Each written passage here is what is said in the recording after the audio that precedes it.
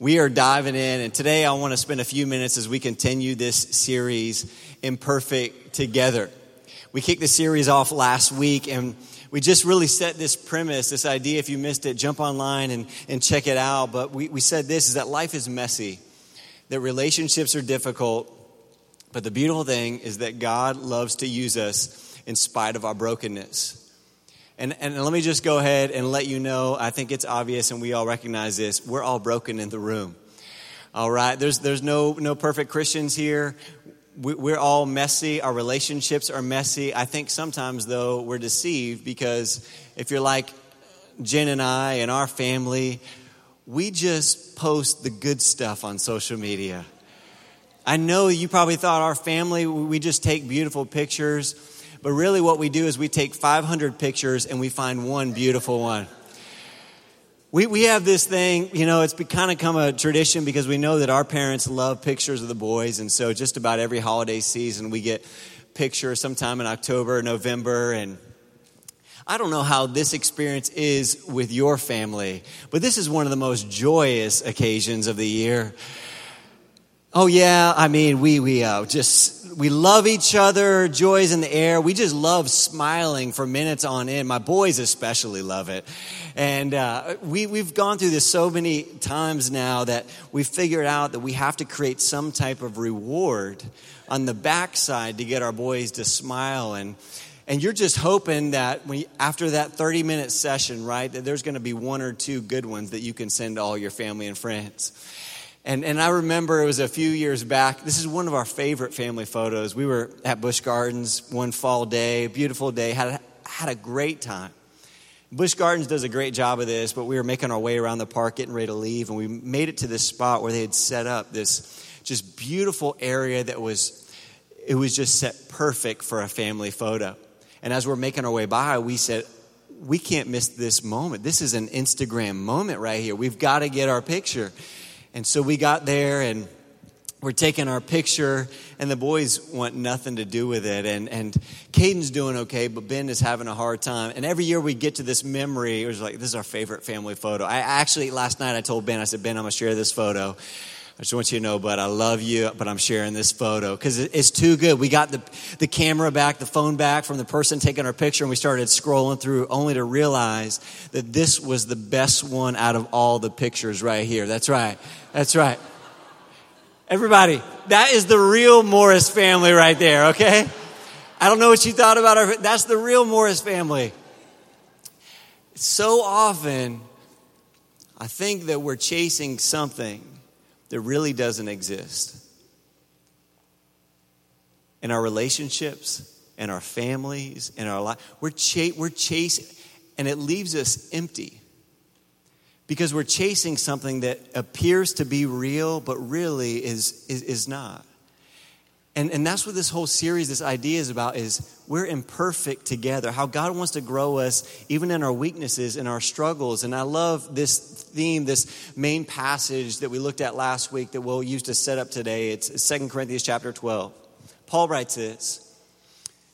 And he's talking about a conversation that he had with God. And he says this. He says, each time God said to me, my grace is all you need. Hey, I don't know what you came for or what you need, but I just want to remind you this morning, God's grace is enough for you.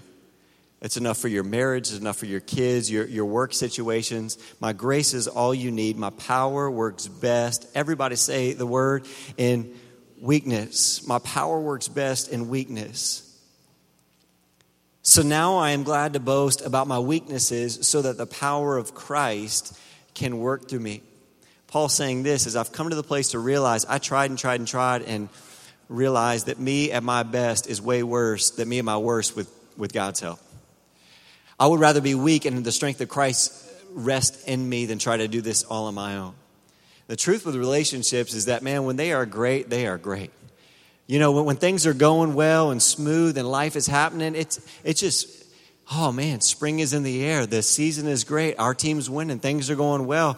But man, when it all falls apart, sometimes it can be so hard to get that train back on the right track. Are you with me this morning? Some of you are there. You're walking through it right now. And I think so often, here's what happens. We deal with surface level stuff. We try to fix our feelings. We try to fix our emotions. We never actually get to the root of the problem. Several years ago, we were on staff with my dad and serving at his church, and we had purchased a home over in Pinellas County. And I don't know if you've ever been like this, but you get in the home thinking you know everything about it, only to get in the home and realize there was stuff that you thought was all working right, but it ain't working right. It's always after you sign on the dotted line, right? And we found out this home had been vacant for a couple years. The parents had passed away, the kids owned it and just kind of sat on it. And we ended up buying it, only to find out in those first couple months of living there that this home had major plumbing issues. There is nothing that will grow a marriage closer than water flowing inside the house, everybody. It was a real bonding time for Jen and I. I'll never forget one Sunday afternoon, we came home from church, and to be honest, probably the most physically and emotionally low time for me is on Sunday afternoon. I'm completely depleted. I pour my heart into Sunday mornings, and we walked in the door of that house. We knew something was wrong. We made it back to our master bedroom, and there in the master bedroom was 3 inches of water completely across the bedroom. It was that moment that the presence of Jesus immediately left the room, everybody, all right? I don't know where the Lord was, but he was not in our home. We were giving each other looks. We grabbed buckets. We're shoveling buckets out the windows. And I was so frustrated. I called a guy from church. We had multiple times snaked the plumbing line and thought, okay, we've got it now. We've got it. And what could be the problem? We made our way out to the front yard and thought we had an idea of where the issue was. And me and a friend from church spent our Sunday afternoon, this is just a great afternoon, digging down to where this pipe was. Home was built in 1960. It was old Orangeburg pipe. We finally got down to the pipe, 5 feet or so. And there, about 10, 15 feet next to us was an oak tree. And what we realized when we got to the pipe is that the root from the oak tree had made its way, had wrapped around the pipe, and was inside the pipe. It was getting some good nourishment, I guess. I'm not sure what was going on, but I tell you what, I said things at that root like I've never talked to anybody before. Man, I was chopping at it. I was so frustrated and mad, and we fixed it. But the reason I share that this morning is I think sometimes we spend so much of our energy and our time focusing on the surface, but we never really get to the root of our relationship issues. We never have the tough conversation that actually helps us take a step forward. We just think, oh man, this will fix itself. Oh, it'll just work itself out. And today I want to spend a few minutes on I think one of the toughest areas of our relationships. And today I want to talk for a few minutes about crucial conversations. Are you ready this morning? Let's have fun this morning, man. Go ahead and reach down and grab your boxing gloves underneath the chair, and let's dive in this morning. Crucial conversations. They're these. It's a definition of discussion between 2 or more people where the stakes are high, opinions vary, and emotions run strong. A discussion between 2 or more people where the stakes are high, opinions vary, and emotions run strong. As we share that definition, and right now you're thinking about a crucial conversation you've had. Maybe it was on the way to church this morning, or this week, or a conversation that you know you need to have that you've been putting off for months or years. And I think this is one of the most difficult places because we want our relationships to be healthy, but we never want to have a conversation in a healthy way. And I believe this morning God wants to speak to us. I'm going to just ask you right now, forget about what you're having for lunch, what's going on this week, but let's for the next 15, 20 minutes, let's dial into God's word. And let's look at, to set this up, a few of the conversations that probably many of us have had to have, probably need to have. A crucial conversation. Let me give you some examples. Number 1, maybe ending a relationship. Man, that's a tough one. You walked through a season where you had to say no to a relationship that was harmful or painful in your life. Asking a friend to repay a loan. Oh, man. Crucial conversation right there. You avoided it like the plague. A conversation where you need to address custody or visitation issues with an ex-spouse. Or maybe you've got to confront, maybe you need to deal with a rebellious kid in your home. Crucial conversation. Maybe for you, it's you need to confront a friend's addiction issue. How do you do that? How do you talk to them without blowing your relationship? Maybe you need to talk to a neighbor about their dog. Quit pooping on my grass, all right? Listen, we're done. But you don't have the conversation. All you do is just sit in your house and talk about your neighbor, right? You don't talk to them. You just talk about them. This isn't me. Maybe it's you. Definitely not me. You need to ask your in-laws to stop interfering. Oh, man. Woo! Man, it's getting good in here this morning.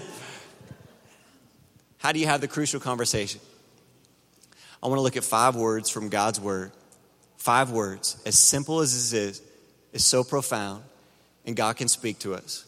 Ephesians chapter 4, Paul says this: speak the truth in love. Speak the truth in love. When Jesus' good friend John writes in John chapter 1, when he talks about Jesus and he talks about his character, he talks about Jesus being full of grace and truth. When you start John, it says in John 1:1, in the beginning was the Word, and the Word was with God. When he uses word, he's talking about Jesus. And he says this in John 1:14. It says, the Word was full of grace and truth. Grace and truth. Speak the truth in love. Here's the problem for us, everybody, is that's a difficult thing to do.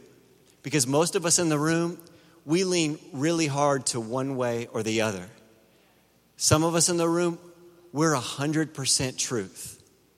Like, we have no problem on a dime wearing somebody out and telling them how we feel and how they need to change their life.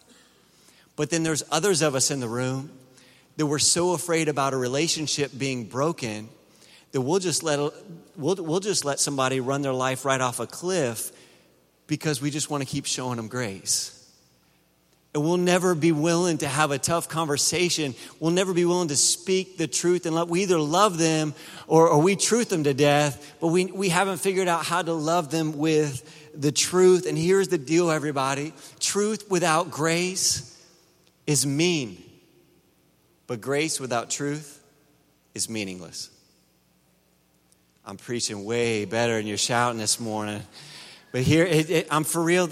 This is something that's a struggle for me, and I know it's a struggle for all of us. But if we don't give them the truth, we're not helping them. And sometimes the way we give the truth is such a mean way that it never restores the relationship. And we settle so often for unhealthy communication in our relationships. Let's just be real this morning. We all fight. We all struggle. Whether you believe it or not, even Jen and I fight, everybody. Matter of fact, we fought the other day. I had her on her hands and knees. She looked under the bed, said, get out from under there and fight like a man. That's right. She did. But here, I think so often for us, we choose unhealthy ways of dealing with confrontation and dealing with conversation. And 2 of the most unhealthy ways are, number 1, if you're taking notes, we get silent. And number 2, we get violent. We get silent or we get violent. And let me ask you this morning, how's that working? How's it working?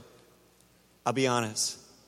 The silent treatment is one of the biggest things that I battle with. I battle with both of them. Let me just go ahead and let it all out, right? I haven't perfected the middle ground. I figured out a way, though, sometimes to withhold my love from Jen in a way that I know causes her pain. And when she's needing affection and needing words of encouragement and needing me to speak life into situations, I hold it knowing that it causes hurt.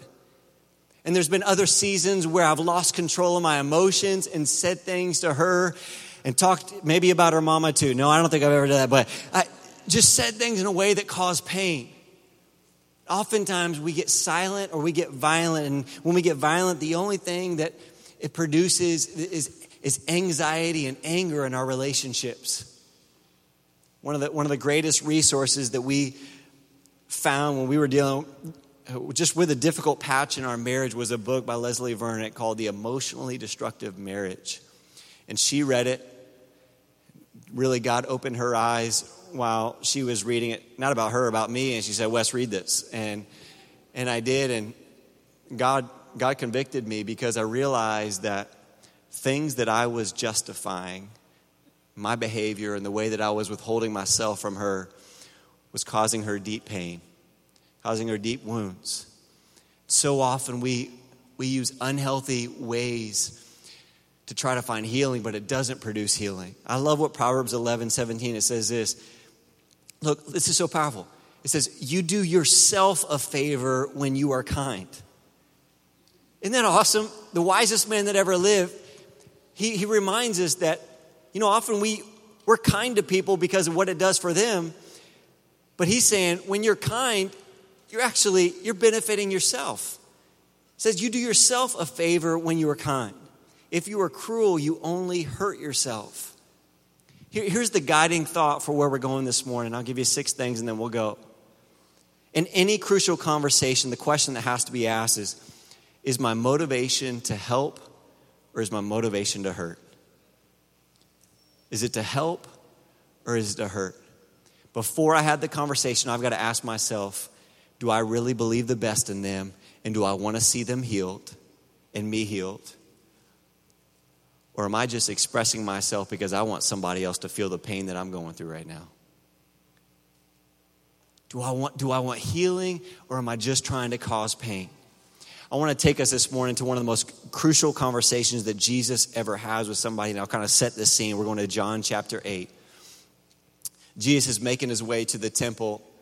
And as he's getting there, he recognizes there's this crazy scene going down where the religious leaders have gathered stones and they found a woman who's committed adultery. They find her in the act of committing adultery and they're ready to stone her to death. Jesus walks up at the scene. I love the first question he says, just to kind of like set the stage and level the playing field. He says, well, whoever doesn't have sin, go ahead and be the first to cast a stone. But what happens next is so beautiful because it paints a picture, everybody, of how we speak the truth in love. And I want to look at 2 or 3 verses, give us some take-home stuff, and then we'll go. John 8, verse 10 and 11. He looked up and again said to her, after he was writing in the dirt, he looks up and he says, where did they all go? Talking about the religious leaders, the people ready to stone her. Where did they all go? Did no one judge you guilty? She answered, no one, sir. Then Jesus said, look, this is so powerful, everybody. I don't judge you either. You can go now, but don't sin again. I don't judge you either, but go now and don't sin again. So profound. You know what Jesus does in one sentence? He gives her grace and says, I don't judge you. And then he gives her truth. Stop doing what you're doing. Here's why it's difficult. Because we live in a culture that just says, do whatever you want. As long as it's good for you, it's good. Everybody, that's sloppy agape, all right? That's messy grace. That's messy grace. That's grace with no accountability. That's grace with no guideline. That's grace with no guidebook for how to live your life. That will lead you to ruin. Jesus gives her grace, but then he holds her accountable and says, hey, I don't condemn you. I don't charge you guilty. Change the way you're living. I think there's 6 things we can learn from this. Number 1, if we're going to have crucial conversations, we got to make a decision to write it out. Write it out.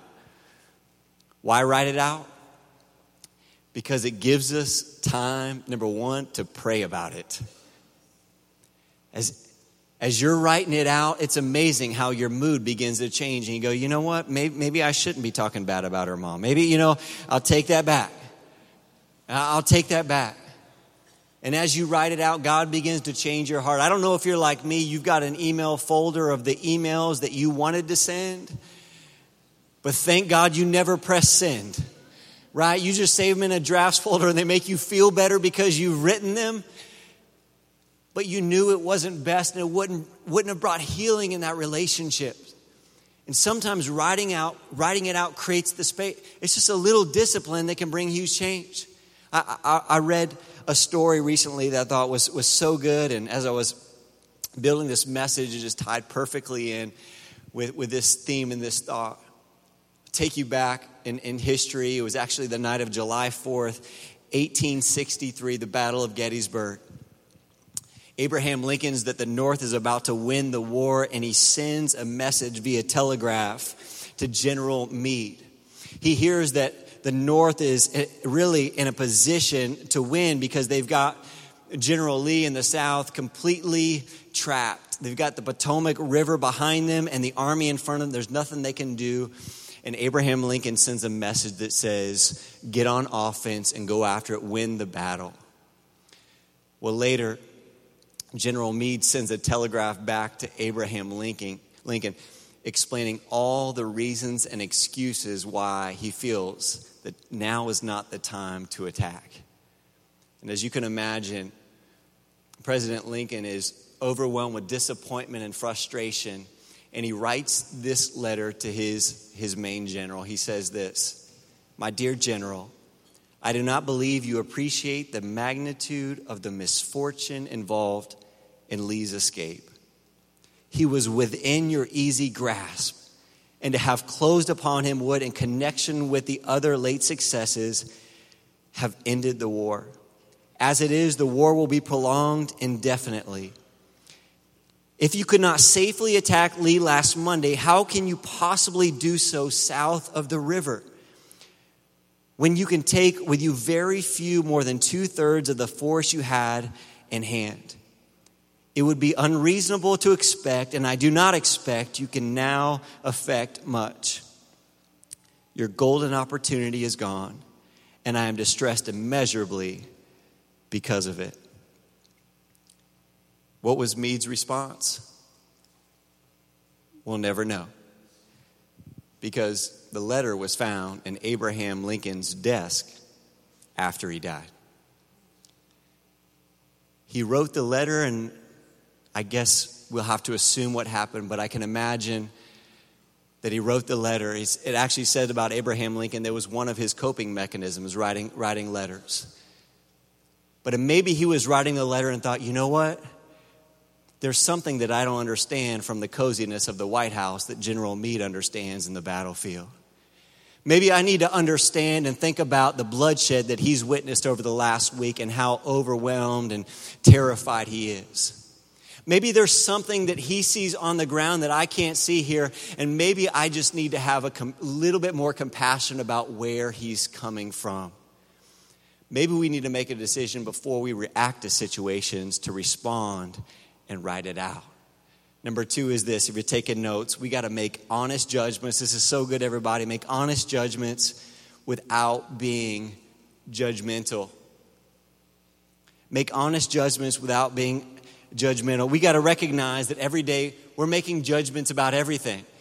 About where our kids are going to go to school, what we're going to eat, what's going on in our life, who we want our family to hang out with, the decisions about work. We're making honest judgment there. There's a big difference we got to understand between making honest judgments and being judgmental. Being people filled with grace. I love what Dallas Willard said. He says, we must rein ourselves to hold people responsible for their failures without attacking their worth as human beings. We got to rein ourselves in and be careful not to attack people. It breaks my heart because I think this is one of the greatest dangers of social media.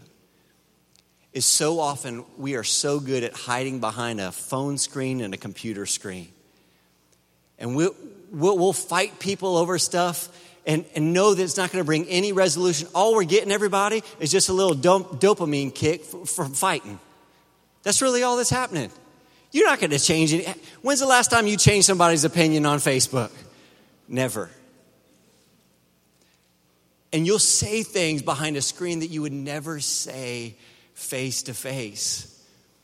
Let's be people that are filled with grace, not walk in judgment, but love people and help them grow. Make honest judgments without being judgmental. Number 3 is this: discern if the person is ready.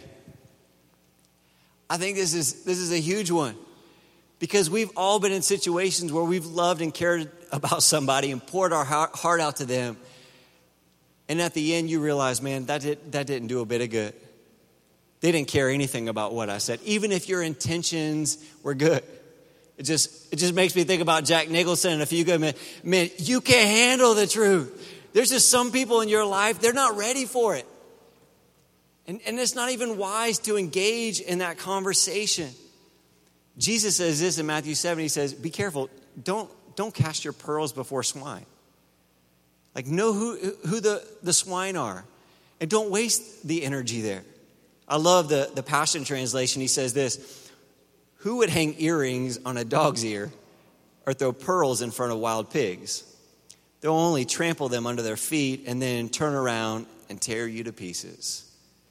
God help us to know when and who is the right person to engage with. Henry Clout, great psychologist, says this: fools don't change. They don't take correction. They don't take responsibility and don't adjust to the truth. Instead, they skew the facts and rewrite history to justify their behavior. We all know somebody like this, right? I mean, just keep your eyes faced this way. Don't turn, don't be elbowing. We've got to recognize, and I think it takes a long time, because we've all tried to invest in somebody that we thought, man, that didn't get anywhere. Like, recognize who the people in our life are and pour into them. Discern if the person is ready. Number 4, I love this: affirm the relationship, then speak the truth. Affirm the relationship, then speak the truth. The way Jen has communicated this to me in our marriage over the last 15 years is this: Wes, if you're going to tell me something bad, you better come with 3 good things before you tell me one bad thing. If there's something about my outfit or my hair or anything about me that you don't like, buddy, I better come with some good stuff on the front end, because that one bad thing is not going to be received well. What she's saying is this: she's saying, affirm me before you speak into my life. Affirm our relationship. Let me know you love me before you correct me. And that's exactly what Jesus does. He says, I don't condemn you. He could have showed up on the scene that day and in front of all those men ready to stone her. What were you thinking? What's wrong? You knew you were going to ruin your life? Probably like the way we've treated so many people in our lives. Just spoke the harsh truth and never had compassion for what they're going through. But he says this: I don't condemn you. Go and sin no more. Proverbs 12 says this: anxious hearts are very heavy, but a word of encouragement does wonders. A word of encouragement. We have the power to speak life into people's situations, to bring hope, to remind them that we love them and care about them and help them grow in whatever they're going through. Number 5, make sure it's the right time and place. Make sure it's the right time and place. One of the things I love about this story is that Jesus shows up on the scene and he doesn't say anything to her at first. He actually starts writing in the dirt, and we'll never know. We've speculated what he was writing. We'll never know till we get to heaven, but it's interesting. He waits for all of the accusers to leave. It's almost as if he was saying, I don't want to throw any more shame or shade on you because you've had enough. I'm going to wait for the right time and right place. Our marriage counselor a year or so ago offered us some of the best encouragement that has really helped us. He said this: you got to recognize that timing is so critical in your relationships when you talk about tough stuff. He says this: use the word halt. Halt. He said, you know when it's a bad time to talk? When you're hungry. Oh, come on, can I get an amen in the room? Like, we ain't fixing it right now until we eat. When I'm angry, when I'm lonely, and when I'm tired. Honestly, Jen and I got into something stupid the other night. It was something so small and insignificant, and we went to bed talking about it and reached a point in the conversation where she just said, halt. And when she did, it triggered something in my mind. And I realized, Wes, you're exhausted right now. Like, you're not thinking clearly. You're not going to bring resolution, and you want your way. So you know you're messed up right now. And I slept on it, woke up that morning, did my devotions, and God began to restore my heart. God help us. I'm sharing a good testimony. I'm not sharing all the bad stories, all right? There's been plenty of times where I've blown it. But God help us to be people that recognize the timing, right time and right place to bring repair to our relationships. Amen? And number 6, choose words carefully. Choose words carefully. Paul's encouragement: speak the truth in love. Speak the truth in love. And my prayer today is that God would let this word just sink in our spirit. It remind us, man, to recognize the timing and recognize the place, and know that we need to be people not just of truth, but be people of truth and grace. That everywhere we go, God wants to work and use us to speak life into somebody's life. I just want to invite you right now as we close. Why don't you just bow your head for a moment?